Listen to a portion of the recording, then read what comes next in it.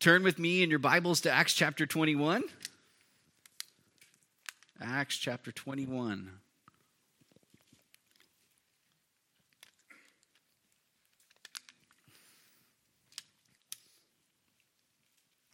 This morning we are continuing our study through the book of Acts. Today we're going to look at Paul's arrest at the temple. Our main text is Acts 25, verses 15 through 40. We're actually tackling 26 verses this morning. Pray for me even for that. Woo! Some of this narrative stuff that we're getting into, it's like we're going to tackle some bigger sections of Scripture. The problem isn't the bigger sections of Scripture. The problem is doing it in a timely manner. So, could appreciate your prayers for that. Anyways, so, as we looked at the last few weeks, we kind of focused on this aspect of the Lord's will. We looked at verses 1 through 14 just expositionally, verse by verse. We went through, we dug in, we gleaned from those things of what was going on as Paul was making his way from the port town of Miletus and eventually getting to the city of Caesarea, another major port there on the Mediterranean coast. And then from there, all the things that kind of came with that, all the different moments of the Spirit speaking something and these warnings and the concerns and the dangers that were clearly awaiting the Apostle Paul as he was traveling to Jerusalem, bound in the Spirit, he says, because he knew that the Lord wanted him there. They were going to bring this financial relief package.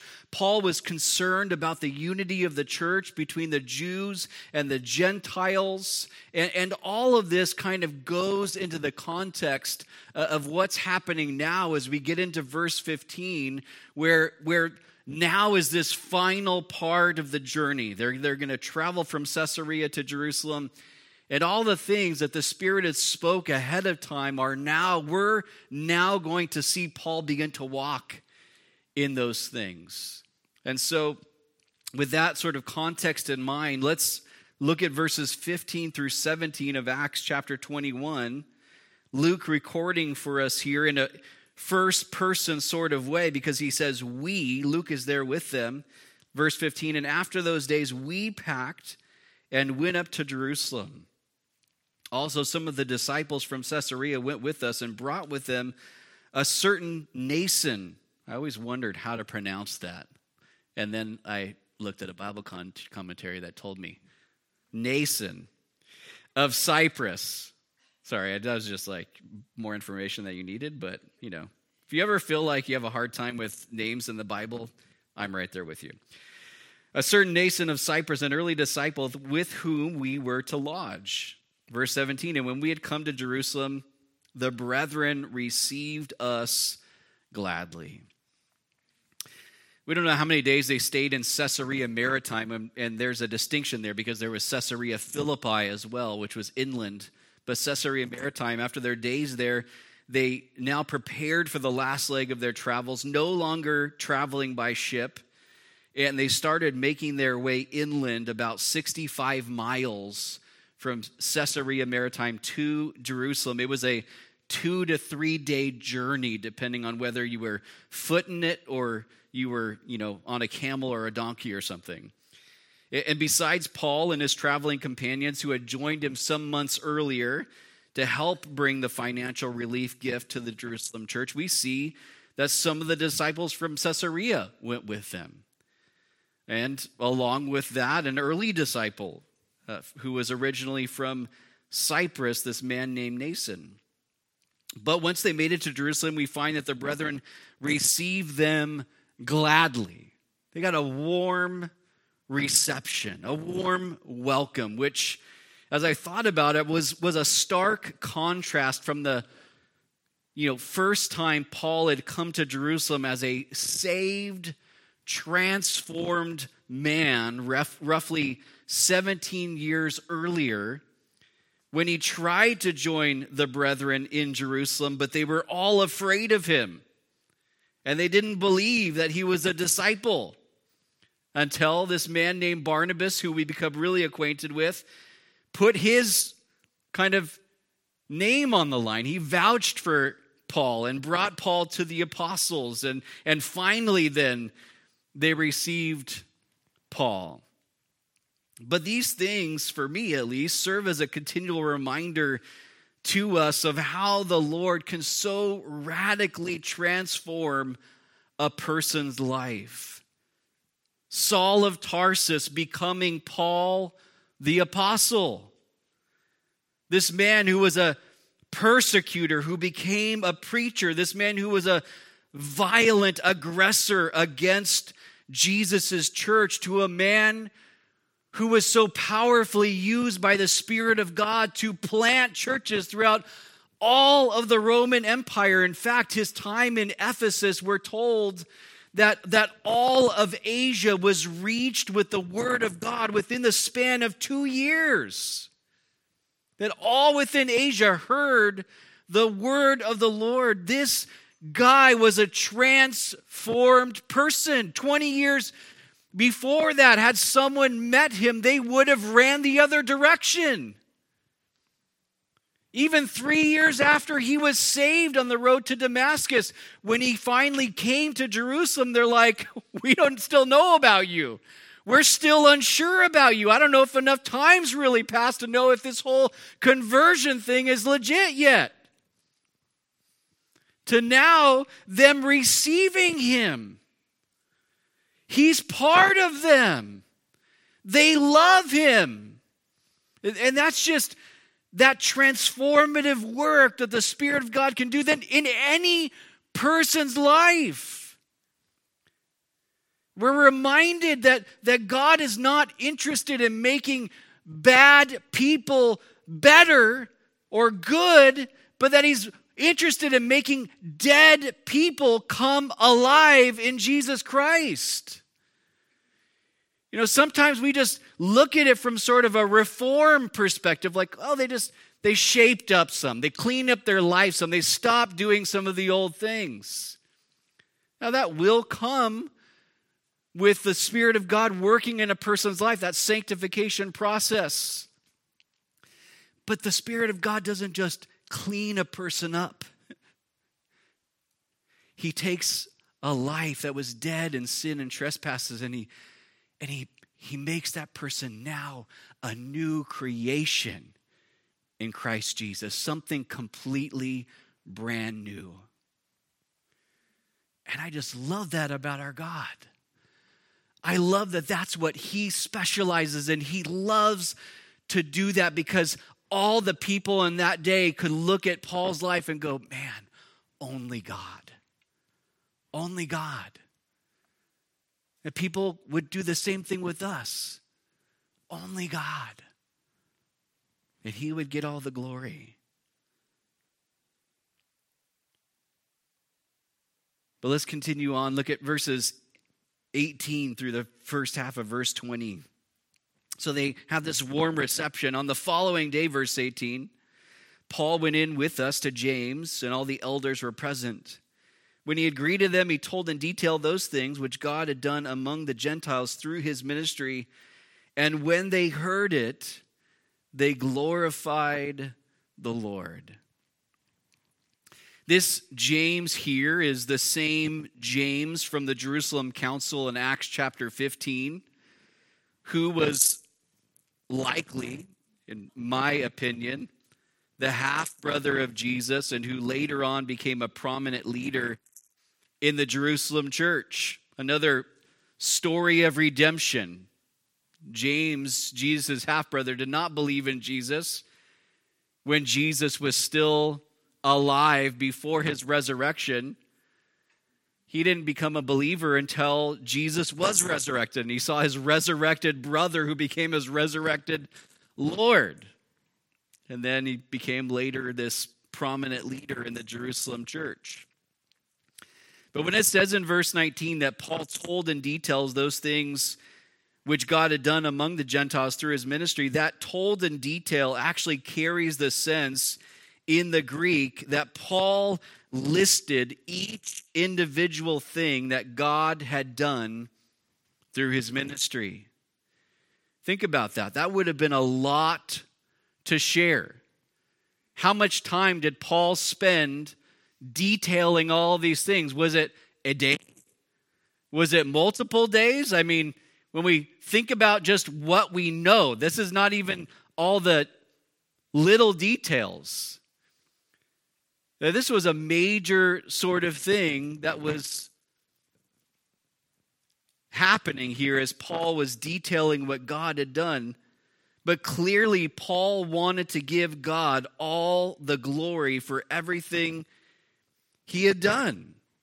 And in response, the Jerusalem elders, they glorified, they praised, they worshiped the Lord. These men could see that God's hand was upon Paul's life.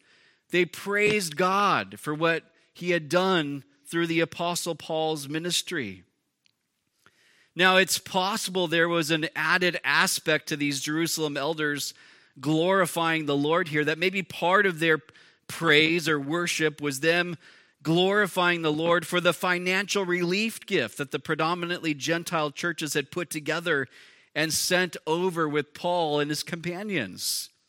That gift, no doubt, must have blessed these Jerusalem elders as they considered how the Lord had stirred the hearts of the Gentile believers to put this relief package together to help those in need in the Jerusalem church.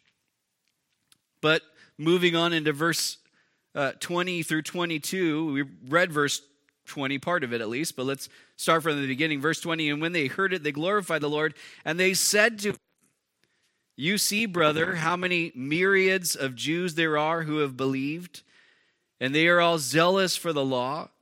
But they have been informed about you that you teach all the Jews who are among the Gentiles to forsake Moses, saying that they ought not to circumcise their children, nor to walk according to the customs. What then? The assembly must certainly meet, for they will hear that you have come." The Jewish believers in Jerusalem had been informed.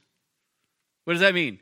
They heard rumors about Paul and what he had been teaching the Jewish believers among the predominantly Gentile churches as he traveled in his missionary journeys. Maybe I can supplement my microphone here.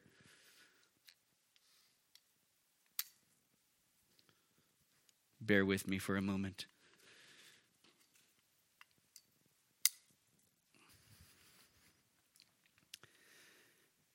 They had some rumors. But what were the rumors that they heard? Well, that Paul was teaching the Jewish believers to forsake Moses. This is a reference to forsaking Mosaic law. They had heard rumors that Paul was saying, you know what, these Jewish believers should not circumcise their sons, and that they should not walk according to Jewish customs, but clearly these rumors were false. Paul never taught any of those things, but he did teach the Jewish believers that if they thought that keeping Mosaic law, including circumcision and walking according to the customs, if they thought that those things were going to save them or make them righteous in the eyes of God, that they were wrong. They were wrong. The Jewish believers in Jerusalem had heard and believed a false report about Paul. And I can imagine that being at least a little hurtful and discouraging for Paul. Can you imagine in this moment, Paul had just been recounting for however many hours all that the Lord had done. And they glorified the Lord, but then they're like, hey, Paul, there's some Jewish believers that think this about you. I mean, that sort of maybe high of excitement of like, wow, man, we're glorifying the Lord, we're worshiping the Lord. And it's like, wait, people believe that I was teaching these things? Like, in some ways, they kind of believed the worst about Paul in the reports that they had heard. But listen, Paul knew what it was like to be misunderstood and misjudged by others, which I find encouraging. I don't know about you, But sometimes people can judge your heart or your motives. They can think things about you. They can take something that you said and come to the wrong conclusion. You didn't even mean that. You didn't even say it. Or they see you doing something and you're trying to serve the Lord and they just kind of have a weird outlook about you for whatever reason. Paul knew what that was like. And in our section of verses this morning, there's actually 3 different situations where we find Paul being misunderstood and misjudged by others. And the first one is right here, that the Jewish believers were mistaken about what Paul was teaching in his ministry. But it's important to note that in spite of those things, in spite of him being misunderstood and misjudged by these believers, these were fellow saints, these were others in the body of Christ, that Paul kept on ministering.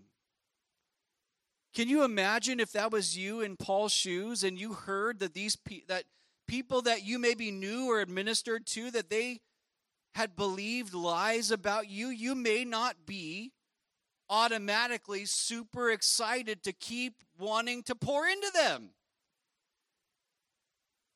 You might have like a little sour note. There could grow in you a little bitterness even. Like, well, I don't want to.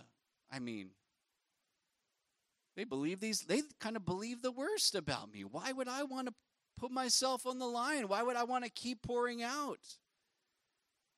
Keep making my lives about them for the sake of the kingdom. Why would I do that? But Paul didn't think about himself.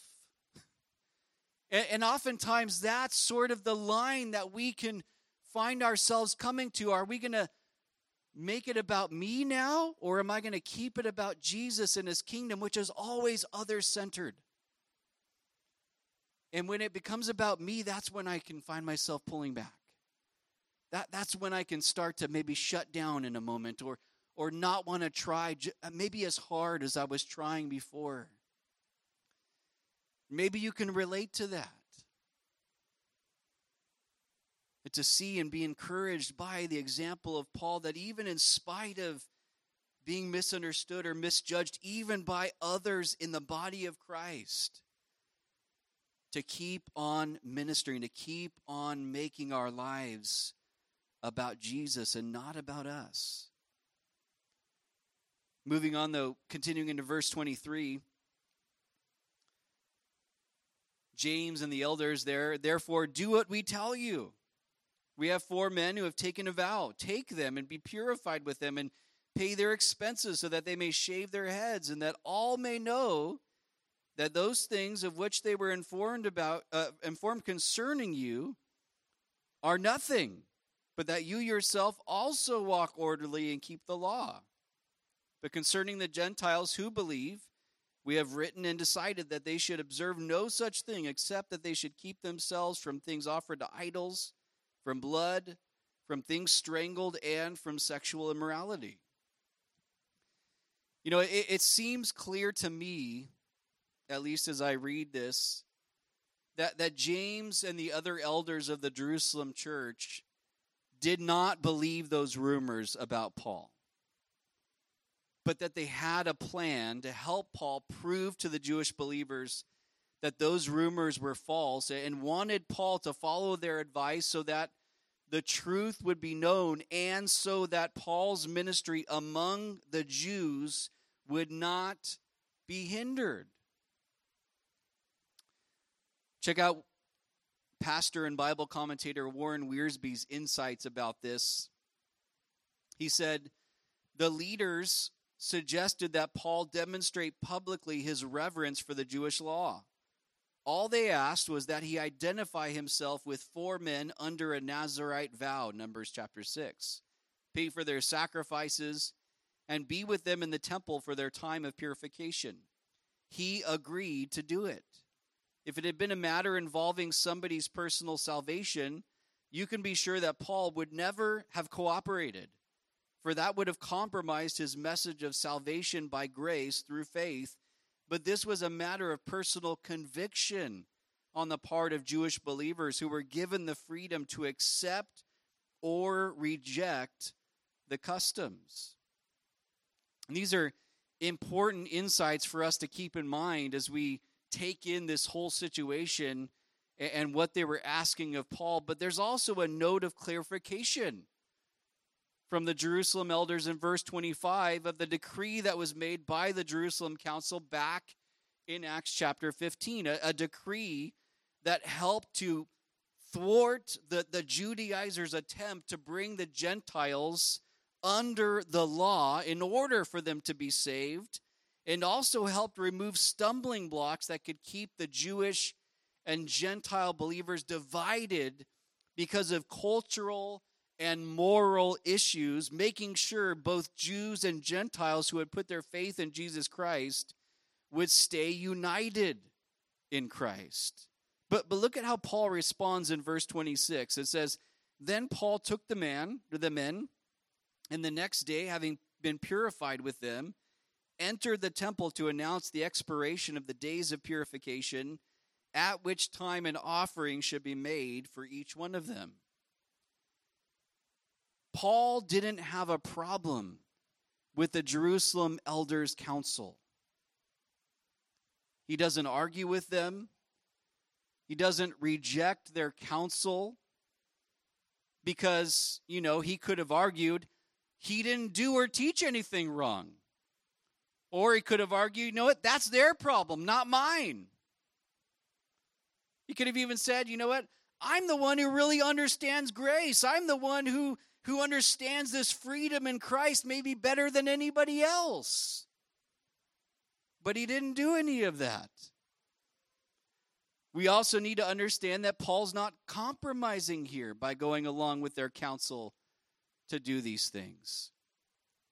He wasn't now seeking to gain his acceptance in the eyes of man, wasn't being a man pleaser, wasn't doing these things to gain a more righteous standing in the eyes of God, wasn't seeking to be saved through following through with their advice. No, his heart in this was to remove any possible obstacle that would hinder his effectiveness to reach people for Jesus Christ. This situation, guys, is a perfect example of what Paul said in 1 Corinthians 9. Paul wrote this in 1 Corinthians 9, verses 19 through 22. He said, "For though I am free from all men, I have made myself a servant to all, that I might win the more. And to the Jews I became as a Jew, that I might win Jews. To those who were under the law, as under the law, that I might win those who are under the law. To those who are without law, as without law, not being without law toward God." In other words, I'm not sinning, but under law toward Christ, "that I might win those who are without law. To the weak I became as weak, that I might win the weak. I have become all things to all men, that I might by all means save some." Paul was willing to lay down his freedoms in Christ if it could mean him being used by the Lord to see people find salvation in Christ. He understood his freedoms in the Lord probably better than anyone else in history. Yet he made himself a servant to all, that he might win more people to Jesus Christ. And that is powerful. And it's a powerfully challenging sort of thing for probably many of us to read. Because when we have a freedom about something, we don't just easily want to lay that thing down. We want to clench it with a death fist. You can't take that away from me, right? Like, that's mine. That's your problem. You have a problem with that? That's your problem. Paul's like, look, doesn't matter. Whether that's becoming like a Jew, doing Jewish customs, doing this purification, he didn't need to do it. He didn't need to. He didn't have to. but he did it in order to reach the Jews. Someone was under the law. Hey, I can meet you there. I'll meet you at that place. Someone who had no knowledge of the law, I'll meet you there. I can connect with you on some level. I can do things that will make me have to humble myself, maybe lay down my own rights so that I can reach you with the gospel. As long as I'm not sinning, I will do it.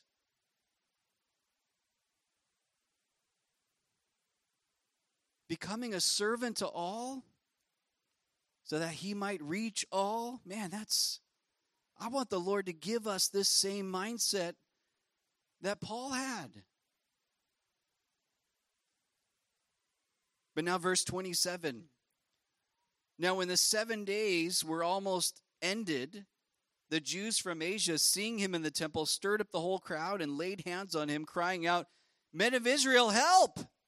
This is the man who teaches all men everywhere against the people, the law, and this place. And furthermore, he also brought Greeks into the temple and has defiled this holy place." For they had previously seen Trophimus the Ephesian with him in the city, whom they supposed that Paul had brought into the temple. And all the city was disturbed. And the people ran together, seized Paul, and dragged him out of the temple, and immediately the doors were shut. Paul had almost made it to the end of his purification period. He's like, I almost can leave. Like, I don't have to stick around here. And I can go resume sort of life. I can follow through with the other plans I'd like to do. He's almost to the end of it. Almost was there to announce the expiration. And the Jews from Asia saw him. They stirred up the crowd. They laid hands on him. And this means that these Jews from Asia knew Paul. They knew him. They were able to spot him in a crowd of thousands of people. This is Pentecost time. There are thousands upon thousands upon thousands of people in Jerusalem at this point in time to gather for the Feast of Pentecost. And these Jews were able to go, ooh, that's Paul. Paul's here. But from verse 29, we also see that they had known and were able to spot one of Paul's traveling companions too, a man named Trophimus, who was from the city of Ephesus, which leads me to believe that these unbelieving Jews who saw Paul, stirred up the crowd, laid their hands on him, were from Ephesus in Asia. Guys, remember, Paul's custom when coming to a new city was always to seek out a Jewish synagogue first, to preach the gospel, to reason with the Jews from the scriptures. And that's what Paul did in Acts chapter 19, verses 8 through 10. We find there that Paul went into the synagogue in Ephesus, that he spoke boldly for 3 months. 3 months he kept coming back to the synagogue, kept reasoning with them from the scriptures, kept speaking boldly about Jesus, until we're told that the hearts of some became hardened and they would not believe. And those people began to speak evil of the way before the multitude. The way being a reference to Christianity and the Christian message, which is all centered on Jesus, who is the way. And that whole situation caused Paul to move on and begin reasoning daily from the school of Tyrannus, the first Sith Lord of the New Testament. JK. Anyways. Doth Tyrannus. Oh, man, it's so like Paul. He finds a school where Greek philosophy is going forth, and he's like, cool, how about the gospel go forth from here? It's like meeting in this public elementary school. All kinds of stuff are being taught here all week. But on Sundays, the word of God is going forth. And that's awesome. You know, it's very possible that these unbelieving Jews who saw Paul now in Jerusalem and stirred up the whole crowd and laid hands on him were actually part of that group of hardened and unbelieving Jews of the synagogue in Ephesus that Paul had spent 3 months with. But look at what these unbelieving Jews cried out about Paul. 4 accusations. They accused him of being the man who taught all men everywhere against the people. What are they saying? Paul's anti-Jewish. He's teaching against our people. Let me remind you, Paul is a Jew. But he's anti-Jewish. They accused him of teaching against the law. They accused him of teaching against, it says, this place. That's a reference to the temple. And they accused him of bringing Greeks into the temple, which caused the holy place to be defiled. Well, this is another one of those 3 situations I talked about in our section of verses where Paul is misunderstood and misjudged, not just by other believers. But secondly, we see here he's misunderstood and misjudged by the Jews from Asia who were mistaken about Paul's teachings and about bringing a Gentile into the temple area. And yet, as we'll see in our study next week, Paul is still going to keep ministering, keep seeking to reach them for Jesus, even though they want him dead. Misunderstood and misjudged, but still reaching out with the gospel. It didn't deter him. It didn't cause him to turn inward. It didn't cause him to become hardened to the people that Jesus wanted to reach. He kept going.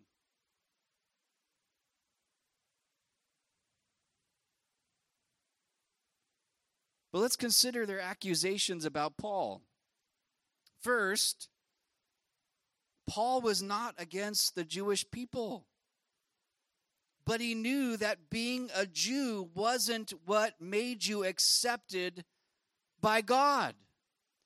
You know, you think about how people will think because of their upbringing, because of their family, because of, my grandma was a believer. My great-grandfather was a preacher. I went to church 2 times when I was a kid. I was dedicated as a baby. That these things become something that becomes a source of I'm cool before God because of that. Of course I'm going to heaven. I mean, I belong to this church. I went to church growing up. I went to catechism. I did my thing. I did some good things. And that becomes a thing for some people that they put their trust in. That's what's going to save them. That's what's going to make them accepted before the Lord. And that same sort of mindset was found even within the Jewish people. Well, we're Jewish. Of course we're accepted by God. We're God's chosen people. Paul knew that being a Jew wasn't what made you accepted by God. Everything about Paul's life and ministry made it clear that Paul loved his fellow Israelites and had an immense burden to see them come to a saving knowledge of Jesus Christ. In fact, in one of his letters, he writes that he would become accursed. He would become eternally damned if it meant that his countrymen, the Jews, would find faith in Jesus Christ, find salvation in Jesus Christ. I don't think many of us would be willing to say the same sort of thing. That we would go, yeah, Lord, send me to hell so that these people who right now hate me can go to heaven. I mean, we might say that about someone we really love and admire and we respect them and we have a deep connection to, but would we say that about an enemy? Lord, send me. If it means that someone else can be saved, Lord, make me eternally damned. And yet, Paul was able to not only write that, that was the reality of his life. That's how he viewed things. Because he wanted to see the Jewish people find hope in their true Messiah, which was Jesus. The second accusation, secondly, Paul wasn't against the law.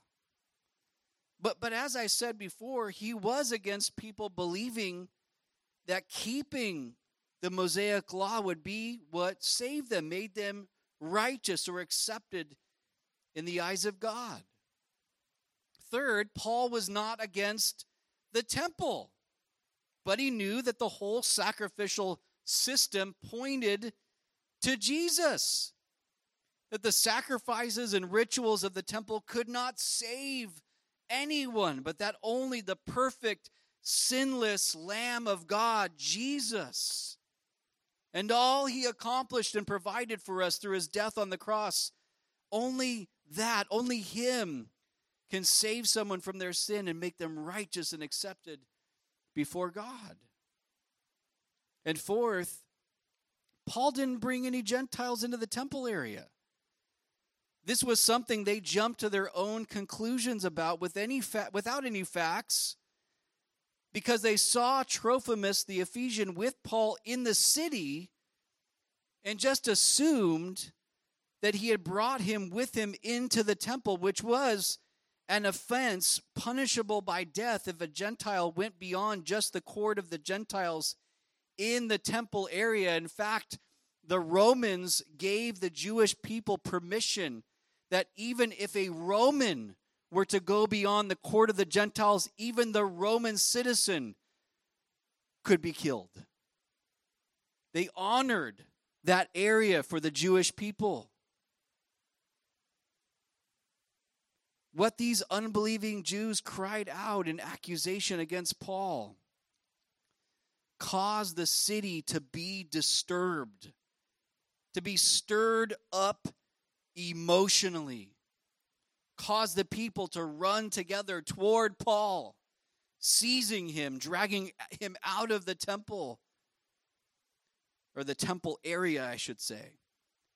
But I want us to understand this outcome here does not prove that James and the rest of the elders' counsel to Paul was wrong and out of line. It just proves that what the Holy Spirit testified to Paul and spoke through Agabus the prophet was right, and that Paul was walking in the will of the Lord for his life. Now, to an outside perspective, we might go, this couldn't have been the Lord's will. I mean, why? Why would it be? But as we've looked at and considered, even over the last few weeks, that sometimes these things are a part of God's will because he's working something even greater behind the scenes. He has his glory in mind. He has our good in mind. He has the good of others in mind. He has all of eternity in mind in the things that he's allowing and even doing. But let's see how this situation continued to play out in verses 31 through 36. I think we're actually going to make it, guys. I have a good feeling about this. Now, as they were seeking to kill him, news came to the commander of the garrison that all Jerusalem was in an uproar. He immediately took soldiers and centurions and ran down to them. And when they saw the commander and the soldiers, they stopped beating Paul.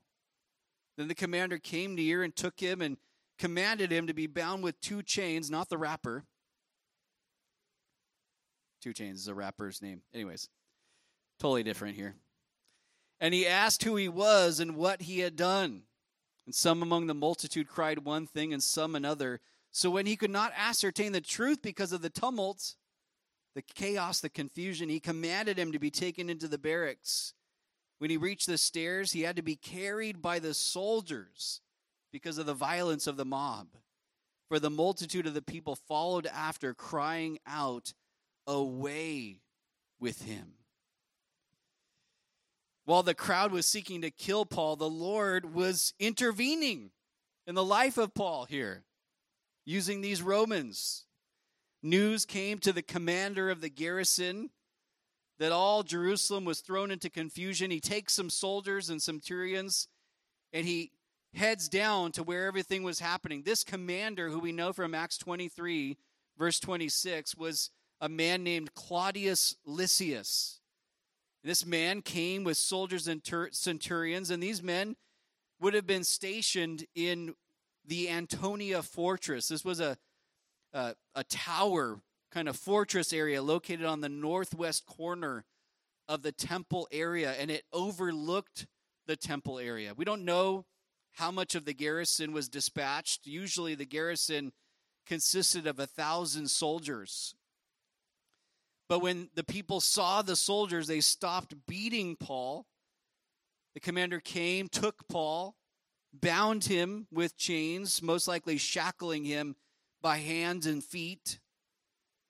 But because of the multitude crying out different things, this just kind of so like a mob, right? They don't even fully know what's going on. Like this guy did something. And then there's these other people and they're like contradicting what those other people were saying about Paul. Like the commander's just trying to figure out who Paul is, what's going on. He can't figure it out because the chaos of the mob and the confusion and all the noise. So he decides, you know what, let's take Paul up into the barracks, get him into the Antonia fortress. But things got so violent towards Paul that when they reached the stairs to the fortress, they had to pick him up and carry him to get him away from the violence of the mob. First kind of mosh pit sort of experience for the Apostle Paul, I think. Carried. Anyways, I'm on a roll today and no one else thinks it's funny. Anyways, okay. Phew. Batting 0 for like 10 right now. The crowd's following out behind him and they're crying out, notice, away with him. Just to be clear, because I think when I read it, I'm like, cool, get him away from here. Just get him away. We don't want him in the temple area anymore. But that's not actually what they were shouting. That wasn't the heart behind the shout. And I'm not just making this up, because later on in verse 22 of Acts chapter 22, this same crowd says, away with such a fellow from the earth, for he is not fit to live. This away with him was not like, we just don't want to see him anymore. Just get him out of my face. They're like, kill him. Kill him. Put him to death.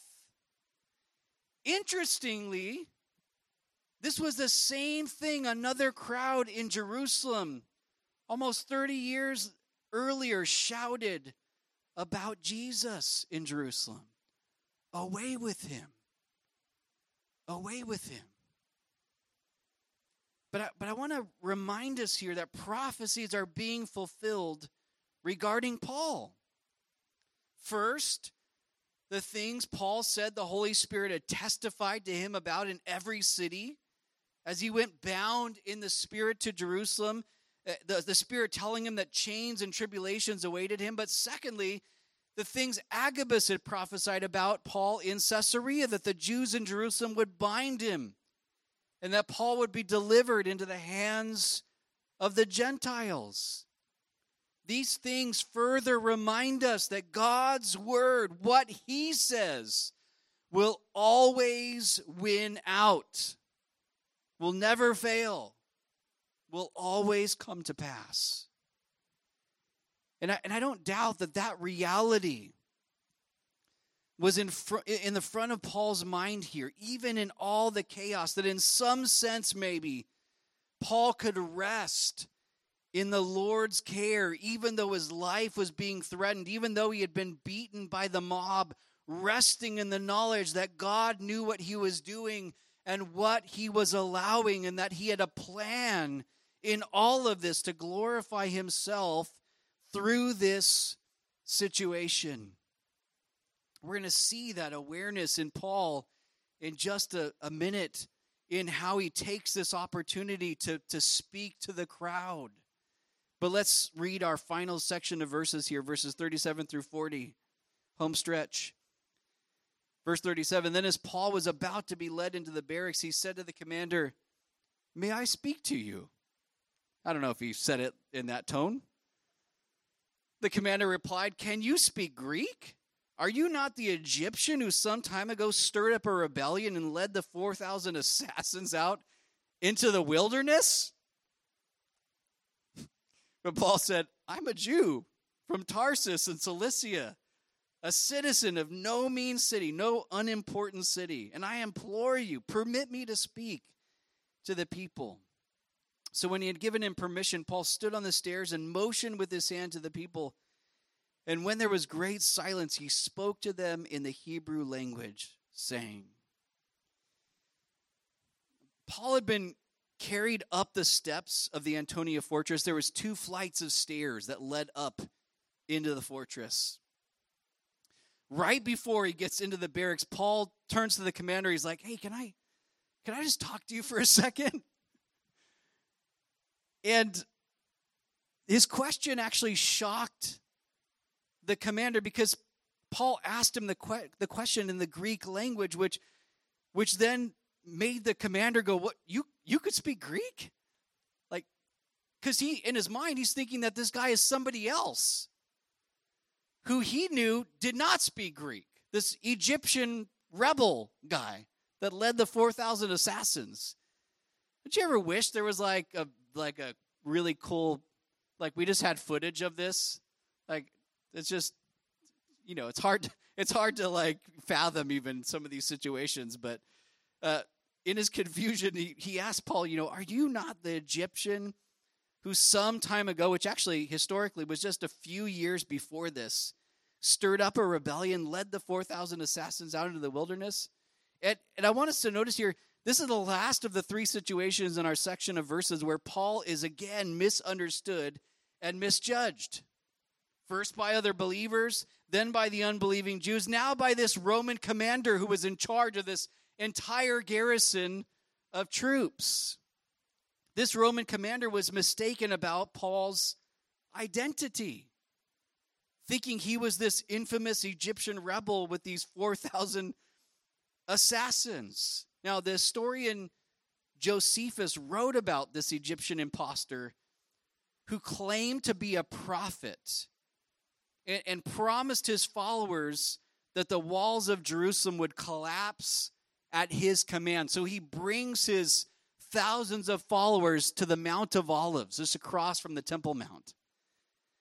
And instead of the walls of Jerusalem collapsing, the Roman army came against them, killed a bunch of them, captured a bunch of them, and the rest of them just took off, including this Egyptian false prophet guy who they never actually apprehended. He just kind of got away. They didn't really know what came of him. And so that's why now this commander is thinking that Paul is this man, because they never caught the guy in the first place. And why would the crowd be reacting so crazily like they are unless this guy was, somebody that hated, he was a rebel. He was this leader. He had these assassins. Like, of course, it must be this guy. Paul's like, I'm just a Jew from Tarsus. Like, I don't know about the other guy, but that's not me. But, it's gracious. He doesn't get mad that he's being compared to this other guy. He just, lets him know, I'm a Jew from Tarsus. Asks him, and he begs the commander to permit him to speak to the people. This was an odd request given the circumstances of the crowd wanting to kill him. But the commander gave him permission, so Paul stands on the stairs, set up perfectly at this elevated position up these 2 flights of stairs where he could overlook and address the crowd. And Luke tells us that he motioned with his hand to the people. Now, this wasn't Paul shaking his fist like in defiance, like, you guys stink. He didn't take like his finger like this and go, and then point at all of them like this, like a sweeping motion. I think, again, he just got the crud beat out of him. He didn't do it. He's in the temple. He's minding his own business. He's just trying to wait out the purification period. He's doing what was asked of him. He's trying to not let anything be a hindrance to the gospel going out to the Jewish people. And then the Jewish people still misunderstood him. Laying down all his freedoms. He's putting himself on the line. He's going through with all these things that he didn't have to do for them.